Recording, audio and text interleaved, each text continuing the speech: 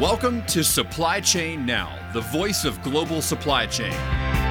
Supply Chain Now focuses on the best in the business for our worldwide audience, the people, the technologies, the best practices, and today's critical issues, the challenges and opportunities. Stay tuned to hear from those making global business happen right here on Supply Chain Now. Hey, good morning. Scott Luton and Greg White with you here on Supply Chain Now. Welcome to today's show. Greg, how you doing? I'm doing great. I'm really looking forward to this. I am too. So in today's episode, we're connecting with a global supply chain leader from one of the world's leading brands, famous for its quality skincare, makeup, fragrance. Try to say that 5 times fast. Yeah, and hair care products. And Greg, even more important, huge fans between Amanda and my mother-in-law, Val Midkiff. I mean, I'm going to be, they asked me to get Roberto's autograph, but we'll save all that for a second here. Hey, when a supply chain person gets to give out their autograph, you know the world has changed, right? That's right. But, getting aside, Greg, diving into the supply chains behind some of the big brands that we all know and love, these are some of our favorite episodes, right? Yeah, I love when we get to share with our listeners and our community that the people that are getting it done every day, right? I mean, the people who are living all of the pain that the rest of us sort of just observe as consumers, and all of the opportunities and all of the innovations that are coming from that.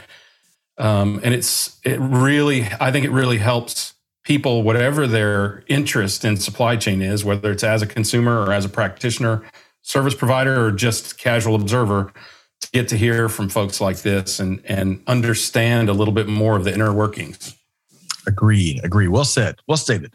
Thank you. With no further ado, I want to welcome in Mr. Roberto Canavari, Executive Vice President, Global Supply Chain with the Estee Lauder Companies. Roberto, how you doing? I'm doing super well. Thank you. You bet. Hey, that was no joke. As I shared maybe pre-show, Amanda was looking at to run a show for today. She's like, wait a second, you're interviewing someone from the Estee Lauder Companies? She's like, my mom has been a customer since the 70s. Me and Brantley are big users of Clinique and some other things. It was like stars in her eyes, Roberto. I love that. Actually, that's one of the best things that I can hear. People really attached to the brand. That's what makes the difference. That's why we're working for. That's right. Yeah. What are doing? Yeah, that's great. So that aside, and we're going to put the Estee Lauder Companies aside for a second because I want to get to know you a little bit better. Greg and I love diving into the personal journeys that we're all on. So let's start with where you grew up, Roberto. Give us a couple of anecdotes about your upbringing. So I'll very, very, very quickly. I'm Italian. I was born in Africa, though. I was born in at that time was Ethiopia. Now it's Eritrea, which is independent from Ethiopia, with an Italian family. They were there. My grandparents went there. And when I was still very young, I moved back to Milano, and I spent most of my life in Milano, where I got married. I'm married with 2 daughters. So if I have to introduce myself, I'm first a dad and a husband, and then I do something in supply chain. But after many years in Milano, in 2007, I think I left Italy, just following my career, and I spent a few years in Paris, then went to London for many years, and then less than a year in New York. So I've been lucky, I think, in terms of places I've been to. I think I've been lucky. No doubt. Greg, I am so jealous of as he took us through all those wonderful global cities. What's your take there, Greg? Well, I may have creeped on Roberto's profile a little bit. He's worked at Burberry, Unilever, a number of really prominent brands, and I think particularly appropriate to wind up at one of the most prominent brands in the world from a consumer standpoint as well, because he brings not only the experience, I'm just guessing this, Roberto, but it seems like you do, the experience of a prominent global brand and supply chain, which is frankly a rare combination, right? For somebody to have been in on kind of all sides of the business as well. Excellent point. So I've got one more quick question about your journey prior to your current role. But before we do, I've just got to ask, Roberto, as you walked us through your international personal journey, man, food comes to mind. And I mean, you've had good fortune, I bet, to have culinary treats from across the world. What's one food dish, regardless of all of your journeys? What's one food dish that still lingers on your mind from time to time? Oh, I have no doubt. I mean, as much I am passionate about food in general, I am passionate about Italian food as well.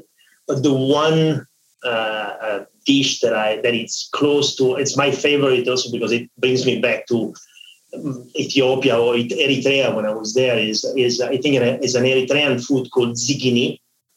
And if you have never tried, look for an Eritrean restaurant close to wherever you live and ask for zigini. It's absolutely phenomenal. For me, it brings me back to when I was there, 5 years old, my mom. So there is probably some emotions together with the quality, but the quality is fantastic. There always part is. Of it. That's right. Yeah, I mean, that's part of it, right? Is that kind of bringing you back to your roots or whatever good feelings that you had. So I'm going to have to look that up. Scott, you take it from here. Okay. So, all right. So Roberto, let's talk. Give us one role prior to your current role with Estee Lauder. What's one role that really previously really shaped your worldview? I think probably before this one was the one I had in Burberry. But I've been there like 7 years as the chief supply chain officer. And well, first of all, it's a beautiful brand. I mean, like Unilever or Nestle, they're all phenomenal company. I think I've been very lucky in my career. But the reason why I'm mentioning Burberry is because it was coming at the end of an experience. Again, I think being lucky in my career, I was leading global operations, global supply chains in a manufacturing environment, if you want, like Nestle, or then in a retail environment like Carrefour. And Burberry was the perfect combination of the two, because you are a manufacturing company, but also you are a retailer because you own most of your retail business. So the ability to combine the true end-to-end was a great experience, which is the same experience here in Estee Lauder or similar. And then it was a very different industry. So a lot of people were saying, actually, when you move from FMCG to fashion, how do you readapt? This supply chain is very different. And I was lucky enough, I think, to see the true end-to-end, I mean, being manufacturing and retail, but also different industries. And my learning experience has been twofold, I would say. One is, yes, it's true that it's very different business, but the beauty of the job that we do, the beauty of supply chain is that, the basic rules are the same. It's your ability to understand the business and then play with the instruments that makes the difference more than, it's very different is another thing. It's the ability to play different songs, but the instruments are the same. And you need to just put the accent in few areas or in other areas. And that, I think, has been a phenomenal learning for me. And I was just lucky because it happened that I was called in different places like this. It's not something that I wish I could say I had this in mind and it was the plan. It was just random. But I think it's been a great learning for this year. Undoubtedly. And Greg, I think he captures it well, especially the beauty of supply chain. I think that's that last 2-minute segment from Roberto. I think that's going to resonate with a lot of folks, right? I think thinking of it as the same instruments playing a different song is the perfect way to think about it, because, I've done a few thousand supply chain technology implementations, and what I've realized over that time is every single company is different in exactly the same way. That's just a fun way we used to say it. But essentially, you have the same tools, right? You have the same instruments to accomplish different things. And I think when you look at it from that perspective, you realize that it's all music. You don't have to completely restart from scratch, right? You start with a few notes and add a different melody or whatever based on how your business operates. And sometimes those differences between businesses are just legacy of how they were constructed to begin with. And that doesn't mean that they can't be reconstructed, right? Or remastered. I'm trying to stay with that. As times evolve, right? There are a lot more similarities between completely different companies than there, frankly, are differences. And I think putting it in that perspective, that was really enlightening for me. That's a great analogy, Roberto. Yeah. Did you want to, Roberto? Were you going to add a comment there? Yeah, maybe just a couple of reflection on this one. And that is, I think one of the reason why I'm super passionate about this profession, because you can, it's like it's never ending. You can reinvent this profession, and also the word supply chain not always gives justice to what we really do. No, this is everything but a chain. And we're not sequential. When I think of chain, I think sequential. This is really an ecosystem, a network or something. And that the beauty of the analogy of the instrument is we need, and I think this is a great evolution of our profession in most recent years, is how the level of visibility that we have reached on global chains or global network, let me say, or global ecosystem. So where you have your supplier and the supplier of the supplier, or your channels, and you have multiple channels playing at the same time. How do you synchronize all that? That's the synchronization is a big word that we're using now in Estée Lauder companies. Is how do you synchronize all that? How do you play the music of this network? Is really the essence of supply chain. And again, it is certainly not a technical role. It's absolutely a strong business role. And again, the rules are the same, but then the music that comes out is very different because you need to adapt. And what is needed in Estée Lauder can be very different from what is needed in Unilever or in a fashion house like Burberry. But it's your ability to adapt more than changing the instruments, I think, is what makes this profession, I think, special. Well said. There's a lot of art now. I'm seeing lots of art now in global supply chain. It's a beautiful thing. Okay, so Greg, where are we going next with Mr. Kinavari here? Well, so I have some history, believe it or not, with Estée Lauder. So I worked with a gentleman named Jerry Benjamin who spent 12 years, long before your time, at Estée Lauder. And then he went, as an example of exactly what you're talking about, he went into a completely different industry at a company called Henry Schein, which was veterinary and medical and dental supply. And he taught us every day how similar those businesses were. So I'm curious, over the years, and I know it's been a relatively short tenure so far for you at Estée Lauder, but how have you seen the industry evolve, right? And tell us a little bit about how you've seen, because you kind of got there right in the midst of everything changing, how you've seen evolution of the consumer, their expectations, desires, how they shop, all that sort of thing. I'm just curious, what you've seen there. Yeah, a few things, Greg. Maybe starting with the consumer, but then taking it wider to the industry in general. Two things. One, I mean, we're an innovation company. We constantly innovate. So I think the product innovation is a big thing, and that it's not only the consumer are asking for more innovation, but also it's our proposition. It's our value to continue to create new opportunities, new performances with the product, and that is something that continues to evolve. And again, we are at the forefront of innovation. We are leading in our industry. That's one element. The other element, I think, is from a channel standpoint. A few years ago, we were thinking channels. I don't think there is any consumer anymore that is thinking channel and is thinking, well, I'm going down this channel or that channel or the channel. So how do we make it seamless, the experience for consumers in an omni-channel approach? That's the second thing that I think is coming very clearly, not only in our industry, I think in many industries. But the third one that I think is very present is consumers more and more looking at not as a company that is making great products, but also a company that needs to be a great company, that needs to be with a great global citizen, if you want.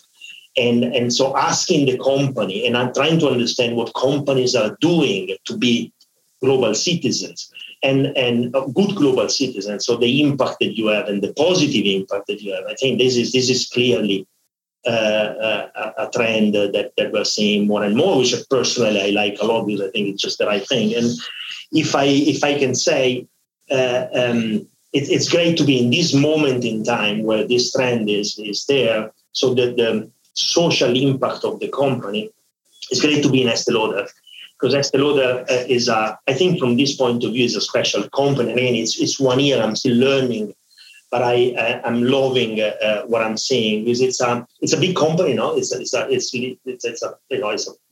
multi-billion company, but at the same time, it's still very driven by the value of the family, the value of the founder, and by the value of the family that it's still very, very present.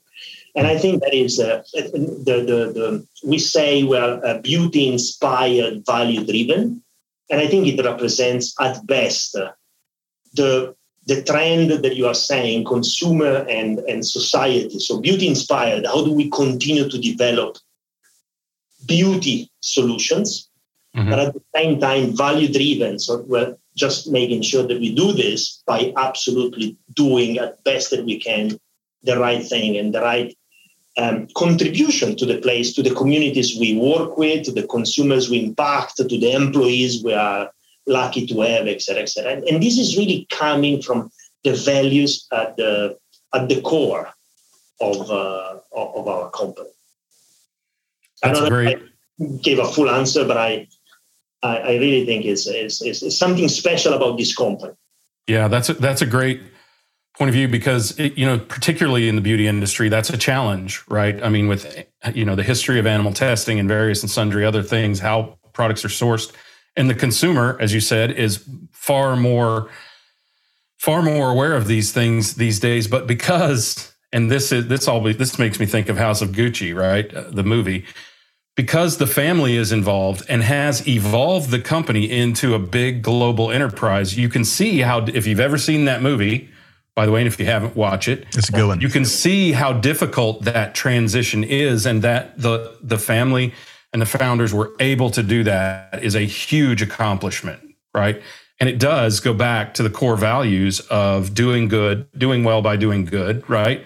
Rather than just protecting or projecting the brand, which you could see as a clear goal at least in the movie. Of course, there was some artistic license there, I'm sure. But building on that, I have seen the movie and it's a great movie. But I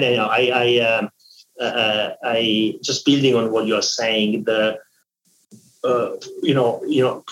Companies are trying to do the right things, and there are moments in which you do great and moment in which you have a challenge. It's normal. But what I really like is coming from this value-driven, from the family value-driven is, it's a deep respect, because then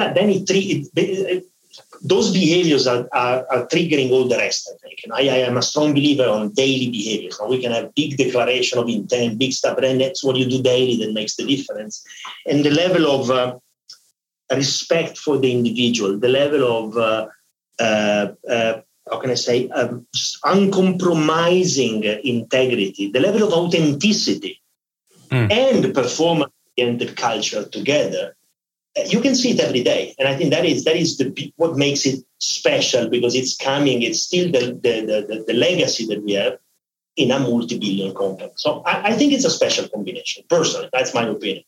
Well, it feels like it would be a really motivating environment to be in. Obviously, you enjoy it, clearly. So a little bit of passion, Greg. You're picking up on that too? Yeah, no doubt. Well, I mean, look, greatness when you see it, right? And clearly you're seeing it. And I think that's rewarding in a lot of ways, obviously. Rewarding because you get to carry on that vision, and clearly it aligns with your own, but also because when you hit on something like that, you just feel it, and it feels better to do your job every day, right? Yes, exactly right. So that's great. I'm glad we underpinned this with the core values and the performance of Estée Lauder. Also, by the way, I love the fact that you see the supply chain as a network, or an ecosystem, or whatever you want to call it, but that's true. I think it's funny because I've been having these conversations, Roberto, and I'm sure you have too, about what should we call it? Should we call it supply chain? And I keep telling people, we really just settled on supply chain just a few years ago. Yeah. Right before that, it was transportation and logistics and purchasing and procurement, and there was no sort of overarching theme. So while I think all of those as themes are a great thing, it seems like a bit of a challenge, at least right now, to change the name of the practice. Though I'm sure there are a lot of people, I know, I talk to them every day, and I don't disagree with them, that there's probably a better all-encompassing name for what we do every day. But I really, really appreciate that you project that perspective as well, because we do need to think about as nonlinear, right? As I think an ecosystem is probably as good as it is. So on that front, tell us a little bit about Estée Lauder and the ecosystem or supply chain, kind of how it works, or the footprint of it, or some of the challenges or opportunities that you guys are seeing in yours. Yeah, we're a global company, so we have a global footprint. We are present in most countries around the world. We are present as a supply chain, of course, also in most countries around the world. We are we really look at the whole end-to-end from a supply chain standpoint, the whole end-to-end, because I work very closely. And actually, I think it's a great value in this company. There is an R&D and innovation function, and then there is a supply chain functions. But together we call ourselves, actually to the point of network of ecosystem. We used to say a value chain. Now we're saying we want to call ourselves value network. To say chain is a network. It's an internal terminology, but more saying we're actually very connected and we're building together. So I work very closely, starting with the R&D team, and the R&D team knows what is happening downstream.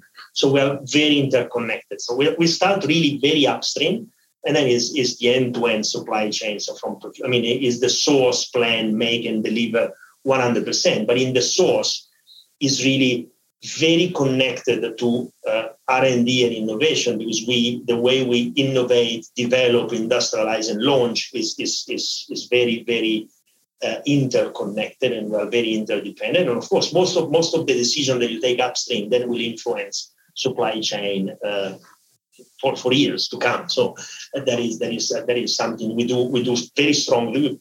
And at the same time, we're like with all our let's say supply chain steps, we go into the go-to-market organization. And again, we have multiple channels we're dealing with, and we're trying to manage them as omni-channel as possible. So it's a very nice footprint, because it's global.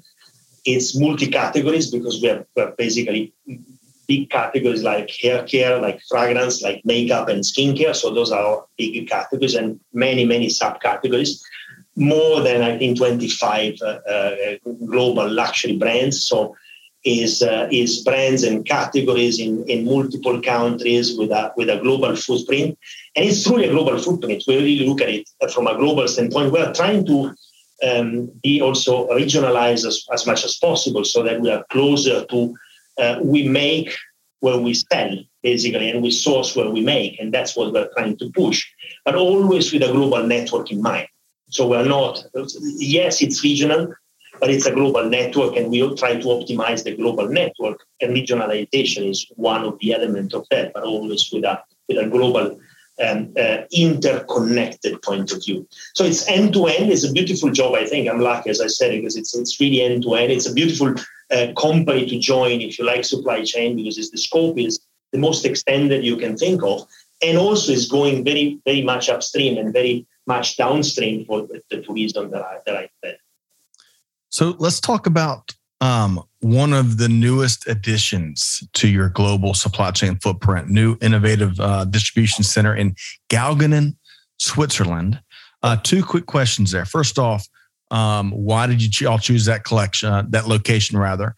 And secondly, how does this new DC roll into the path forward for the Estée Lauder companies? Yeah, no, that's a very important new site overall for our supply chain, and specifically for our travel retail business. Travel retail is one of the channels that I was mentioning before. It's a channel we have, we believe will continue to evolve and to be a very, very strong growth opportunity.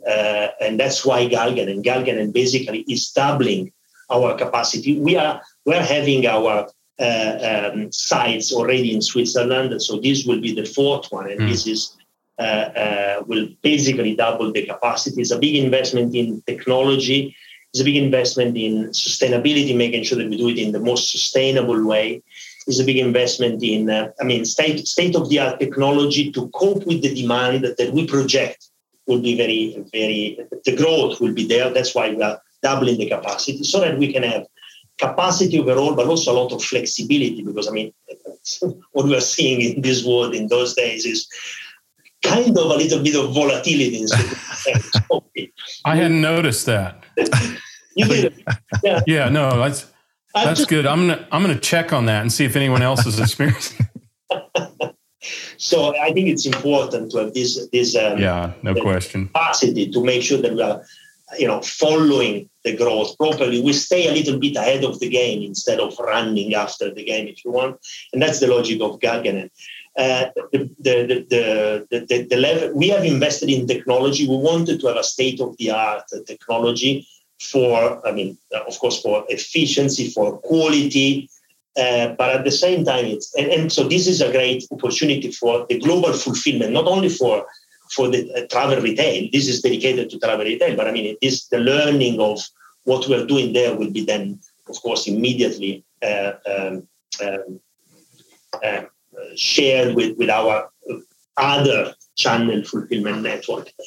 But here, as much as technology you have invested in, at the end of the day, even there, the difference is done by people. I am a strong believer, and maybe we can talk later, but I'm a strong believer that whatever the technology, the competitive advantage is done with team and people. And even there, we have developed something which I think is state of the art, but it's the way we manage and the way we manage this site within the ecosystem of travel retail that is making the difference more than the technology itself, which is great. Yeah. Greg, we're talking about how there's a lot of kindred spirits here pre-show. And the more Roberto talks, the more, we may be related. We may be second cousins. I don't know, because we love the focus on the people side of digital transformation and the people side of technological advancement. If we talk about anything, that is a recurring theme here, Greg, right?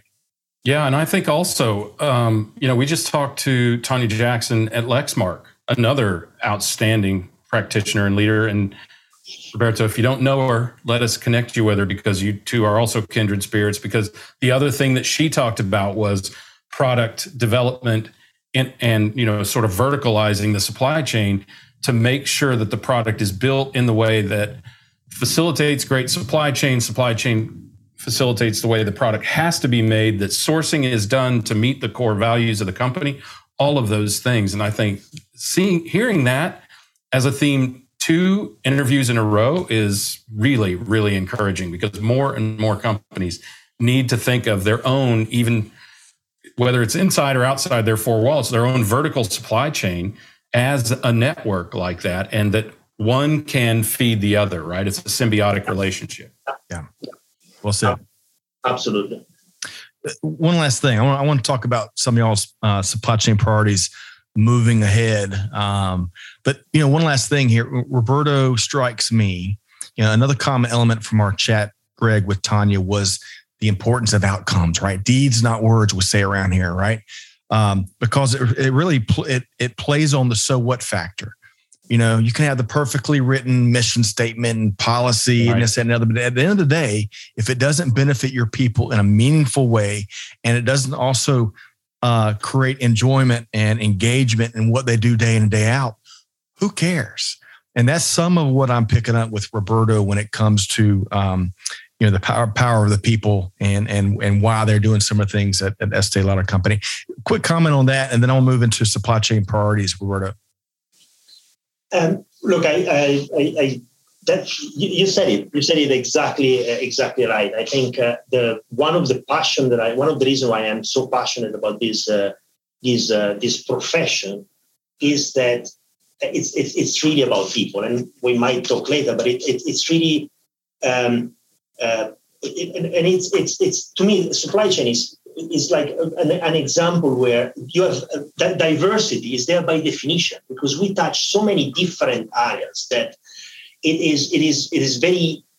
it's difficult to run a supply chain if you really are not very strongly oriented in supporting diversity and inclusion, because it is diverse per se. So if you do not system, and if you don't include the ecosystem with very diverse experiences and very diverse profiles in the same network team, you're not really managing supply chain. And that's why it's about people. So I really believe that the team dynamics that you are able to create in supply chain are the biggest competitive advantage, bigger than any technology. It's all important, don't get me wrong, it's actually fundamental. But I think all those things are incredibly relevant, but can be somehow copied. A very different leadership style with a very strong people-oriented culture, with the very interconnected team dynamics that are actually multiplying the power of the team instead of, but it requires a lot of energy, a lot of commitment, a lot of the sense of purpose aligned with what you're really doing, a lot of energy every day. And how do you build your energy every day? So on top of technologies and capabilities, commitment, energy, real cohesions are phenomenal ingredients of supply chain. And if you have those, I think you really go to the next level. They become more of a competitive advantage than others because they're a lot more difficult to copy. It takes an effort. It's easy to say what I'm saying, and it's a 10 minutes podcast. I say it and then it's nice. But to do it every day and really in an authentic way, because if you're not authentic, people will see. I mean, it takes a month instead of a week. I don't know, but it's not longer. And I think that's the beauty of when you have really people at the center. Here we say in this phenomenal company, we talk about people, planet, and performances, and they all need to be there. But I think if you don't start with people, it's very difficult that you go on the rest. And then it comes the real impact that you want to have to people and to planet and the sustainability journey. And there's a lot that we're doing in this company. And then it's performance. And if you don't have performance, you cannot sustain the other two. Right. It's somehow connected, but it's the people that you start with, I think. Amen. Roberto, well said. Greg, I know you're dying to add a quick comment based on what you heard there before we talk supply chain priorities. Anything to add there, Greg? I just think, if there's anything anyone has heard throughout this entire show, it's authenticity, right? This is who Roberto is, and obviously is a projection of the values of the company, of Estée Lauder itself. So I think, the thing that really hit home was people can tell if you're faking it, whatever. It's clear that he's not. Right. Right. No, and it's also clear. And it's also clear that the company instills those values readily into their people, right? That's right. So, hey, Val, Amanda, Brantley, if you're listening, hey, you're going to love Estée Lauder even more after you hear from its leaders. So, and that is my mother-in-law, my wife, and my oldest daughter, who are big fans. We touched on the front end. Okay, so keep talking supply chain, the beauty of supply chain. We're just going to steal that phrase from Roberto. When you think of 2023 and beyond, Roberto, what's going to be some of the company's maybe new or continued supply chain priorities? Yeah, well, we have a few things here that I can answer with. We say we have two values that are coming before priorities. So it's even before we talk priorities. For us, safety and quality are like, because priorities can change, then those will never change. They are so related to what we said about people and what we said about our brands and what we stand for in Beauty Inspired, Value Driven. So if we put aside safety and quality, not because because they are so important that they come before priorities. From a priority standpoint, one that I really want to mention, and it goes back to the first question, Greg, you asked about the consumer. and the trends is on sustainability. And I think it's a big journey, and the journey towards social and environmental and the whole spectrum there is definitely right front and center for us. Actually, I take the opportunity to mention something here.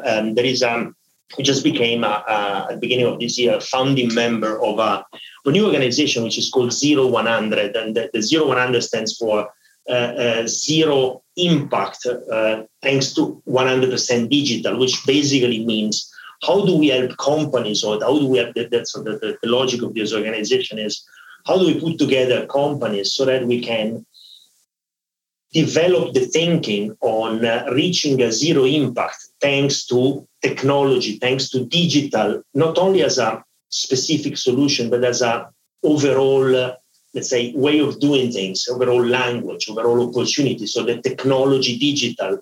And I like the 0100 because it's extreme. So it's not about continuous improvement. So I'm doing something, how can I do it a bit better? I am a fan of continuous improvement. I love it. But I think in this case, what I love even more is to go to 0100 is disruptive thinking. So we need to do something disruptive here in thinking. How do we really get to that? So sustainability and one of the big moves that we've done is on many things, but including being a founding member of 0100. Actually, we were and we are very synchronized in the company, because together with our head of sustainability and our EVP for marketing, enterprise marketing, and the chief digital data officer, which is Jane Lauder. So we went to one of these events, their event, together to talk about how do we develop digital to look for, how do we go for 100 to look for zero together as a company, not only in supply chain or in one area or in another area. Yep. Hey, Roberto, really quick. I think I saw, as we were doing some homework for this conversation, our dear friend, Sandra McQuillan with Mondelez is part of that initiative. Have you met Sandra? Absolutely. Sandra is part of the initiative. And Sandra and I, we go back many years in knowing each other. And we both actually love this initiative. I think you should ask her, but I'm pretty sure I think I can say it. We both looked at this opportunity in the same way. That's the beauty of this 0100 stands in the ambition of 0100 and how we can put together leading companies to develop the thinking in that space. So Sandra is absolutely there as well. Yes, Greg, her last appearance was with us was a bit of a masterclass. And I got to say, Roberto's appearance with us here today is kind of feeling the same vibe. How about you, Greg? Yeah, unquestionably. I mean, it's just good. You can feel the momentum building. I feel it over the last maybe year or so of more and more of these visionaries, supply chain leaders, just general leaders that happen to be in supply chain, taking over the reins and starting to not just change their supply chain or change their sourcing, but to start to change or impact their companies and how they view the world and how they operate, and therefore change the world. So yeah. I think it's a great thing to see. And, we've always known the power was there, right? So I think it's good to see people that can harness that power and Sandra, a good result. She's an outstanding leader. Agreed. Hey, we're big fans. In fact, we're co-chairs of the Atlanta, Georgia Sandra McQuillan fan club, Roberto, as Greg knows. So that's right. But every day I eat one Oreo in her honor. Love it. Roberto, we were talking priorities a second ago, and I know that was one that the big collaboration, 0100. Was that, what's the name of the initiative again?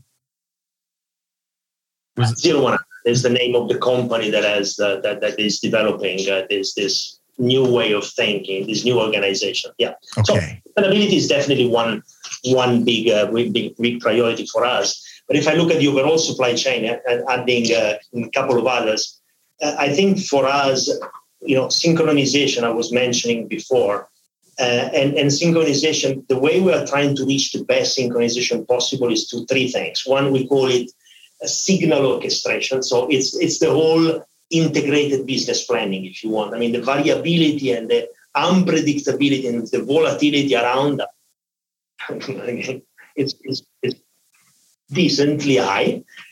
And we said, okay, yes, there is a lot that we cannot predict, and there is a lot that we cannot plan for, but there is also a lot more that we can plan for if we do the right thing, and if we really create the right visibility with the right tool and the right integrations business with the business and supply chain. So we're working closely on that signal orchestration.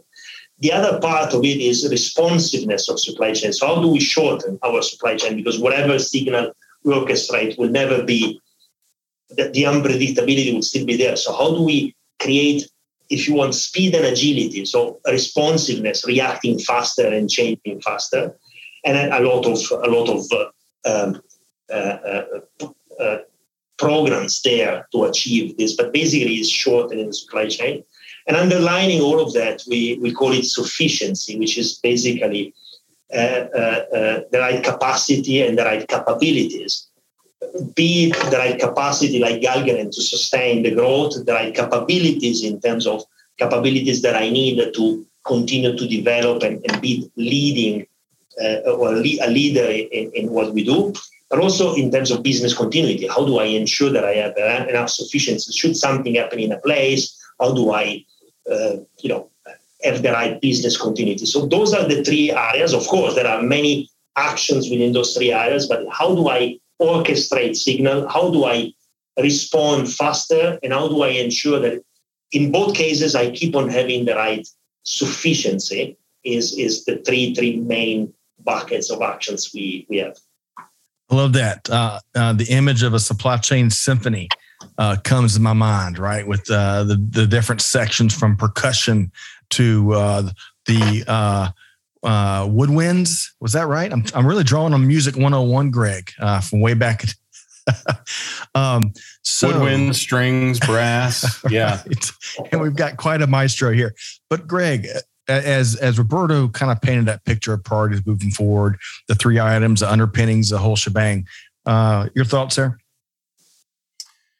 Yeah, I mean, I think we have to address the complexity of supply chain with a simple, holistic view, right? And the more we think of the one thing that we do in supply chain, the more we can accomplish what so many of these leaders, and Roberto particularly today, are trying to achieve. And that is, we have one singular job, and that is to deliver. Right? It's as simple as that. Whoever your constituency is, whether that's another business, whether it's a consumer, whether it's internal constituencies, we have to deliver. We have to do so reliably. We have to do so within a time constraint. We have to do it within cost constraints, and we have to do it ethically. That's the fourth pillar that I would add there. And I think when we think about the job as simple, and the tactics and the objectives as complex, then it gives us this perspective. And Roberto has projected that very clearly today, right? Agreed. And along those lines, that focus on sufficiency, right? The focus on shortening supply chain, removing the needless complexity, right? Because to your point, Greg, keeping it simple, right? Gosh, who doesn't like things? It doesn't mean, like was made on one of the shows earlier this week, doesn't mean it's not tough and difficult and complex, but being intentional about keeping things as simple as possible. Love that. Roberto, before we talk about Eureka Moments, as we're coming down the stretch, the final couple legs of our interview here, man, I really appreciate the picture you're painting of not just the supply chain organization at Estée Lauder, but really the pulse of the enterprise, kind of the values that drives the company. Before we talk Eureka Moments, your final thoughts on the years to come, the next couple of years to come. Clearly, you're excited. I am. I'm very excited because of. I mean, I'm lucky to have a great job in the profession that I love in a phenomenal company, as I have repeated a few times. So personally, I feel very lucky. But I think that moving from personal to the profession, I think we can see the next 2 or 3 years in two ways, I think. And my wife keeps on telling me that I am very optimistic, way too optimistic, always pretty positive. So just like we need that. I love that, Roberto. Really, I love that. We need a lot more of that in the world, I believe. There was a disclaimer saying, look, I tend to be, let's say, half full more than half empty, or maybe 1/5 full.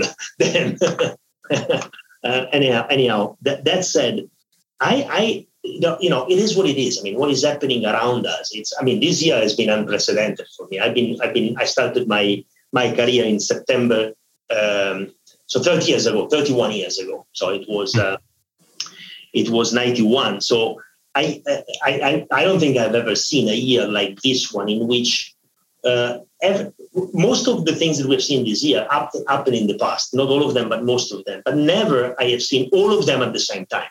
Right. And I don't think it will change. Maybe something will change. Maybe it will get worse. Maybe then something will ease up. But I think these very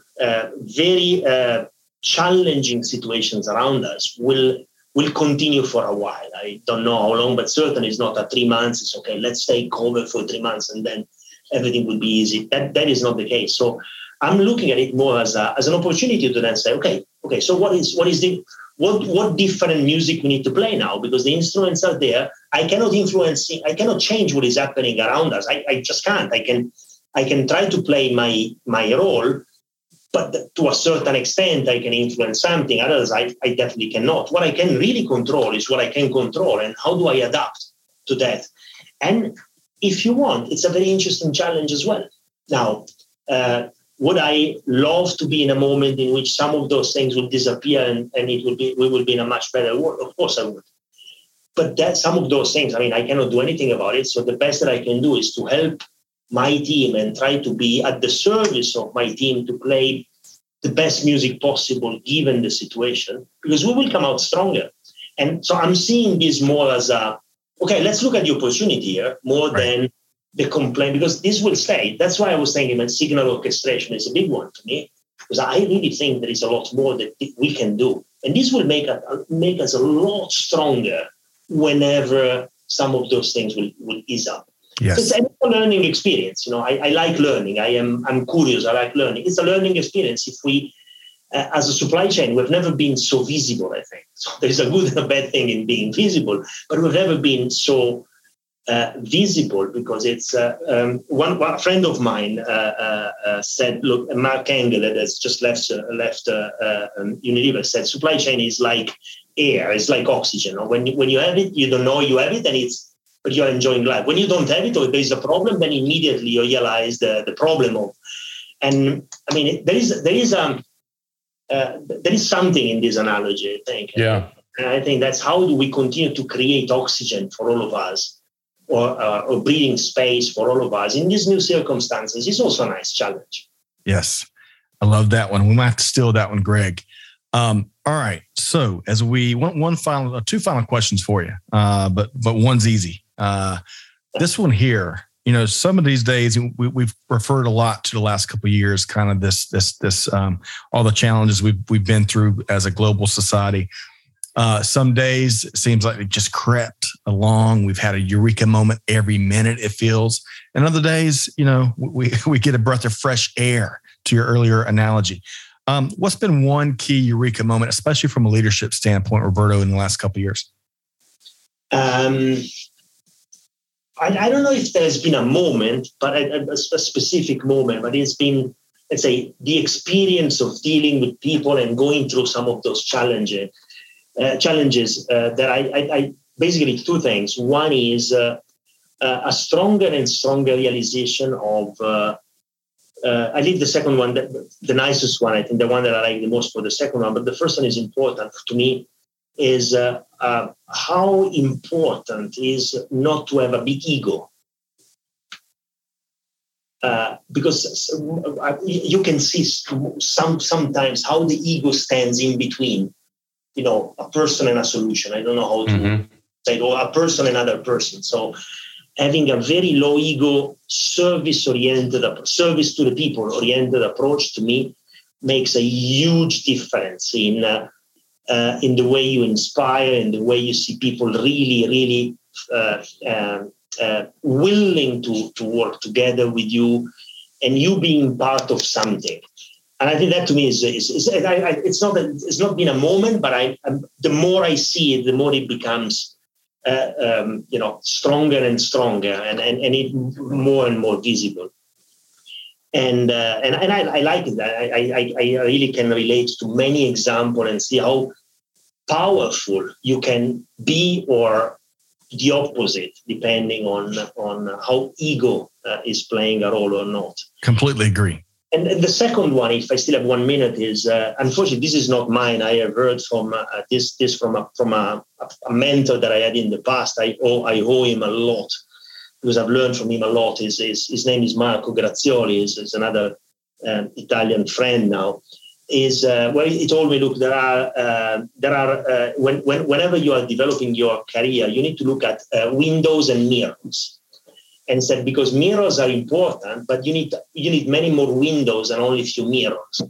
And he said, mirrors are, you see yourself and you see the past, you see behind. So yeah, it's good to make sure that you are in good order, but it's about yourself and it's about behind. Windows are, you're looking at others and you're looking in front. What is next? So he was saying, just remember to balance mirrors and windows and make sure that you have a bit more windows than mirrors. And I just love it, because it is it's not about you, it's about the others. It's not about what happened. Just take the learning, but just talk about what you can do, the opportunity, what is in front, what you can build. And this is creating a very different energy with the teams if you do that. That's my experience, and I am trying to do the best that I can.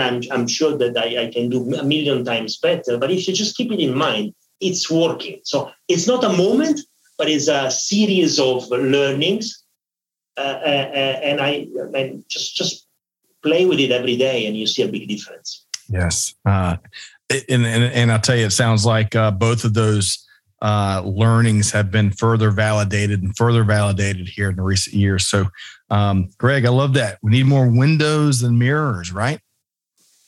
It makes me think of Gumball Rally, where the Italian race driver rips the mirror off of his Ferrari and says, the first rule of Italian race car driving, what is behind you? She does not matter. I love it. All right. Check out Gumball Rally. I tell you, learn something new every day. All right. So Roberto, I bet you get asked all the time to keynote and come out and speak to folks. And no matter how much you're doing it, we need to do it a lot more, because we need folks like you, that we need more visionary thinking and inspirational thinking in the craft that is supply chain management. Now, more so now than ever before. And it's not going to get any easier. It's not going to get any easier for sure. So, Roberto, how can folks connect with you and the Estée Lauder companies? Look, very easy. Visit our site. Estée-Lauder-companies.com. There is everything there, all the connection there, our social media. And I'm very happy to have just connect me on LinkedIn. Reach me out on LinkedIn. I try to be to respond and to be as present as I can. I just love the profession. So anything that I can do to continue to help develop.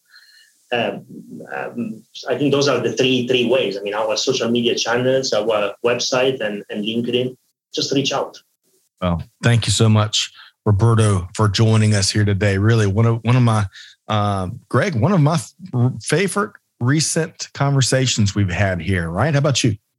Yeah, I think the combination of culture, of experience, the ability to eliminate the ego of that experience and see this as a symphony where you bring your instrument, you join with the other instruments, and you play the tune that's necessary for the company that you're at, I think it's great. This has been a really, really great analogy. I think a lot of people can take this, distill it down into whatever they're passionate about and go, okay, I can see a path forward by using some of the principles that Roberto has presented here. That's right. Completely agree. Okay. We've run out of time. I want to say a big thanks to Roberto Cannavaro, Executive Vice President, Global Supply Chain with the Estee Lauder Companies. Roberto, really, you're a breath of fresh air. Yeah. And really appreciate the time you spent with us here. Thank you. Thanks to you, Scott, and Greg. Thanks a lot for inviting me. You bet. Yeah, thanks for joining us, Roberto. Big thanks to his colleagues, Bree and the whole gang, for helping us facilitate. Big thanks to my colleague here, my partner in crime, Greg White. Of course, all of our listeners. And on that note, really, there's so many T-shirt isms, Greg. I've got my 17 pages of notes, but I couldn't. I love your play on the symphony a moment ago. All I can come up with is, hey, rip the mirrors off, lean into those windows, do good, give forward, be the change, be like Roberto Cannavaro. And on that note, we see you next time right back here at Supply Chain Now. Thanks, everybody. Thanks for being a part of our Supply Chain Now community. Check out all of our programming at supplychainnow.com and make sure you subscribe to Supply Chain Now anywhere you listen to podcasts. And follow us on Facebook, LinkedIn, Twitter, and Instagram. See you next time on Supply Chain Now.